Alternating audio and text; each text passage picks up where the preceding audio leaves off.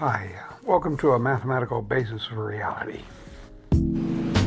Bruce, I think you should tell them that Physical Truth is a book on mathematics and philosophy, and that it's a good story.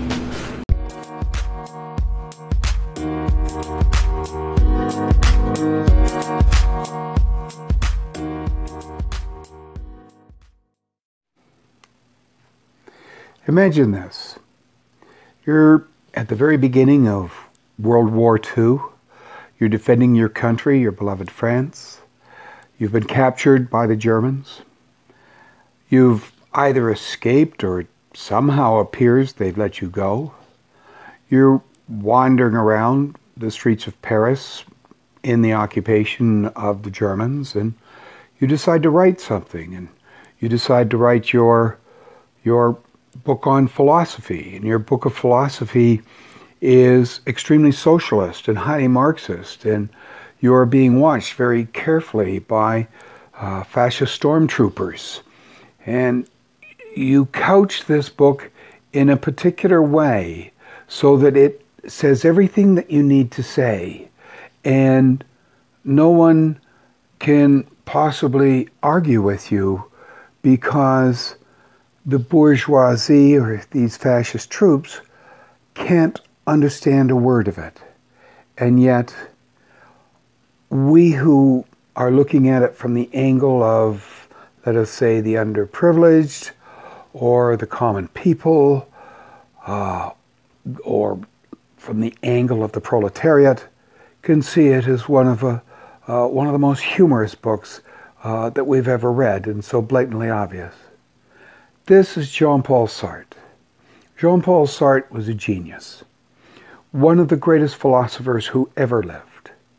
He resolved the question of do we exist or not with the simple statement of, yes, we do.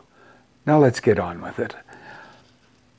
The FBI, and I have heard, and this is conjecture, the FBI even today study, and their agents are studying madly, Being in Nothingness, this wonderful book, Being in Nothingness. They are studying it because it is firmly believed that within the pages of the book Being in Nothingness is contained a secret, and is contained the way on how to completely overthrow the American government. And still the FBI can't quite figure it out. Yes, it is true that if you do read Being in Nothingness with this particular philosophy and understand it, then it becomes fairly obvious that the American government can be overthrown with it, but then again, it has already been overthrown. And that is very contradictory, but I think is quite true. I think is quite true. Anyway, I want to talk about Jean-Paul Sartre, and I don't want to talk about Pierre, who is not at a table at a cafe in Paris, and I don't even want to talk about tables at all, but I will mention them because they are very, very important in the world of philosophy. And I would very, very much like you to come with me and understand an overview, of a very straightforward summarization of the consequences of being in nothingness. And I am being unbelievably confident, overly confident in being able to make the statement that I could actually put this out there to be able to do this. Mind you, this is an overview, and I've heard people in radio astronomy says that when Bruce gives an overview, it's from about 30,000 feet, or a high-level view is about 30,000 feet up how to do it.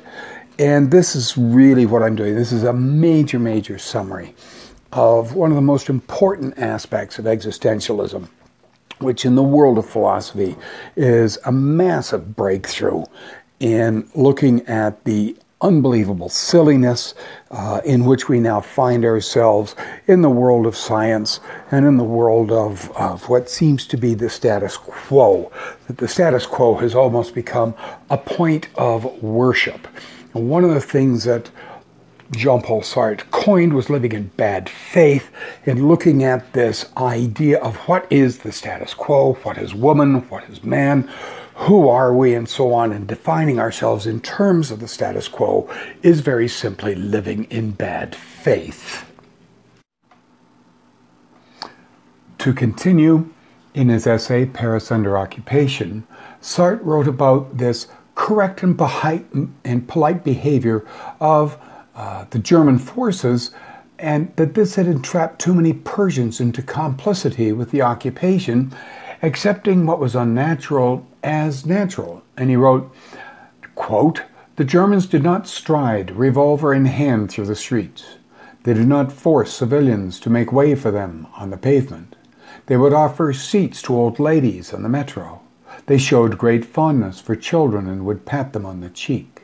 They had been told to behave correctly, and being well disciplined, they tried shyly and conscientiously to do so. Some of them even displayed a naive kindness which could find no practical expression." End quote. Sartre noted that when Wehrmacht soldiers asked Parisians politely in their German accented French for directions, people usually felt embarrassed and ashamed as they tried their best to help out the Wehrmacht, which led Sartre to remark, "We could not be natural." French was a language widely taught in German schools, and most Germans could speak at least some French. Sartre himself always found it difficult when a Wehrmacht soldier asked him for directions. So here is Sartre, and a Wehrmacht soldier comes up to him and very politely asks for directions, usually saying not know what it was, and Sartre would respond saying he did not know what it was that the soldier wanted to go, or that he didn't know. However, Sartre felt very, very uncomfortable, as the very act of speaking to the Wehrmacht meant he had been complicit in the occupation. I'm going in the future, and I'm halfway through reading Eichmann in Jerusalem by Hannah Arendt. And I have to say that that's the most disturbing book I've ever read. And I can see what Sartre is saying in this idea of politeness and what we today would call political correctness, in covering up or making it acceptable to have a world of genocide. And we have to distinguish between what we believe and what we want from reality, and if you like, the cruelty of reality, sometimes the horrors of reality, sometimes the repulsiveness of reality.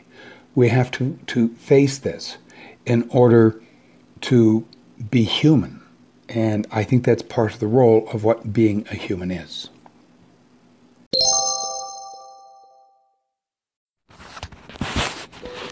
Chapter 5. Jean-Paul Sartre. This is a quote. "All this talk by Hegel about existence is very fine, but what does it have to do with truth?" End quote. That is a quote from Jean-Paul Sartre, which I have in reference number 27. Sartre, in a wonderful book called Being in Nothingness, talks about Pierre, who is not at the cafe and therefore must be. He has to be in order not to be at the cafe. And there is some talk about a table. Apparently tables are quite important for philosophy, and I have reference 27, 26, and 28. We do not present tables here, nor someone who is not at a cafe in order to exist. Furthermore, we find Sartre a little deep, so we'll take the liberty to simplify. Now consider a stone. Ask yourself, does a stone exist because you perceive it to exist? Or does your perception exist because you're looking at a stone? Which causes which? Does the stone cause your perception of it to exist? Or does your perception magically cause the stone to appear and thereby exist? Aristotle, quite often misquoted, states simply that if the stone ceases to exist, our perception of it ceases to exist along with it. He also states that if our perception of the stone ceases to exist, the stone continues to exist. It's reference number 3. In spite of all intervening arguments, there is the simple fact that the stone exists independently of our perception. Those who persist in believing a stone's existence is the result of their perception, or that reality is in any way the result of their perception, are mentally ill by definition. It is a fundamental fact for those who are sane that reality, or a stone, exists independently of perception. And there is a footnote to this, footnote number 1. This is begin footnote. A generation of youth who were reared in the 1960s have experimented with altering perception even to the point of death, and perhaps beyond. All such experiments have resulted in the same conclusion. No matter how much perception is altered, reality does not change one iota. There is a further interesting proof. Your perception is mostly in your brain, which is located in your head. We could possibly take a stone and start hitting you repeatedly on your head to see if you could alter your perception of the stone in order to make it go away. There would be only one perception that would cause us to stop striking your head with the stone, and that is that you perceive and agree that the stone actually exists independently of your perception. We call this technique proof by intimidation. End footnote. If we therefore conclude that something as simple as a stone exists independently of our perception, then what about truth? To paraphrase the argument of Sartre, does a lie exist? Is there such a thing as a lie? Has anyone at any time ever lied? Have you? Is it possible to lie if there is no truth to lie about? Alternatively, can there possibly exist a truth without anybody lying about it? Given F equals some falsehood and T, the truth being lied about, we have the following postulate. If exists F, then exists T. Equation 5.1. However, if exists T, then does not exist F, 5.2, is more than possible.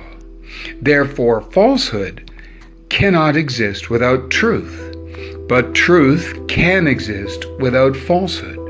Because of 5.2, we can pose not bracket if exists T, then exist F, end bracket, equation 5.3. So falsehood is not an anti-truth. It is possible there may exist one truth, that is, a stone exists, and an infinite number of falsehoods concerning that truth, namely, the stone does not exist, the stone is not a stone, the stone is only a part of your imagination, there are an infinite number of universes in which there are stones, this stone is not of this universe. The probability of the existence of the stone makes it only to appear to be here. If you wait long enough, it will disappear. The stone is only probably here, it's not really here. The local probability density is sufficient to cause instruments to measure the approximate spatial and temporal location of a region, emitting quantum particles resembling a geophysical object. However, the actual existence of a material quantum state is beyond the realm of science at this time. by the authority invested in me by the supreme magic muffin, the repository of all knowledge and power, the existence of the stone is declared illegal and punishable by death. Ignore the stone. It will probably just go away and not bother us anymore. And so on. Nevertheless, if there are a large number of falsehoods, it takes but one truth to dissipate them all. Therefore, there is not a vast amount of truth and an equally vast amount of untruth or falsehood, such that when they meet, they annihilate each other and there is nothing left. There is, for example, a vast ocean of falsehood, and the simple truth evaporates it immediately. Truth annihilates falsehood, but no falsehood can annihilate truth. Truth, therefore, exists. It exists in and of itself, independently of either an anti-truth or our perception. A reality is truth. Truth is reality. This is a definition. Quote, truth is that which exists independently of our perception. End quote. And I am attributing that definition to Cameron Rout. Continuing this line of thought, we note that it is impossible to get a wrong answer to a math exam if there is no right answer. However, the right answer can exist without there being any wrong answers. Correctness can exist without error, but error cannot exist without correctness. Right can exist without wrong, but wrong cannot exist without right. What about good and evil? Is it that virtue can exist without vice, but vice cannot exist without virtue? To respond with a little tongue-in-cheek to Sartre's question, what does truth have to do with existence? Very simply, existence is truth. Truth is what is. The closer you get to reality, the closer you get to the truth. This all seems to make sense.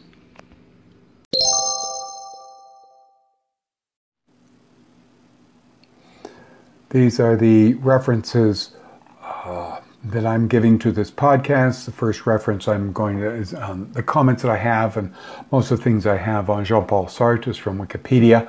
Just if you Google Jean-Paul Sartre, it'll come up on Wikipedia. In particular, his experiences during World War II. Also, continuing on from the readings itself, reference 27 is, of course, Sartre Jean-Paul Being in Nothingness, translated by Hazel E. Barnes, University of Colorado, Washington Square Press, published by Pocket Books, New York in 1956. There's also references 26 and 28. 26 is Bertrand Russell, Letter to Frege in Van Hargenut Fron from Frege to Godel at Cambridge, Massachusetts, Harvard University Press, 1967, pages 124 to 125. Reference number 28 is Arthur Schopenhauer, The World as Will and Representation, Dover, Volume 1, ISBN 0486-21761-2, Volume 2, and ISBN 0486-21762-0. Looking beyond, again, reference number 3. Reference number 3 is Aristotle again. Basic Works of Aristotle. It comes from Kirka, or about 335 BC. This particular translation is edited by Richard McKeon of Random House, New York, New York. And I believe that that's all the references for this particular episode. Thank you so much. Thanks for listening, everybody. If you liked what you heard, you may subscribe in your podcast provider and perhaps share in various social media sites. Bruce has promised he won't change the links anymore and screw up trying to find the next episode. Please enjoy the rest of your day and may everything work out for the best. We try to have a new podcast every Saturday, so see you next week.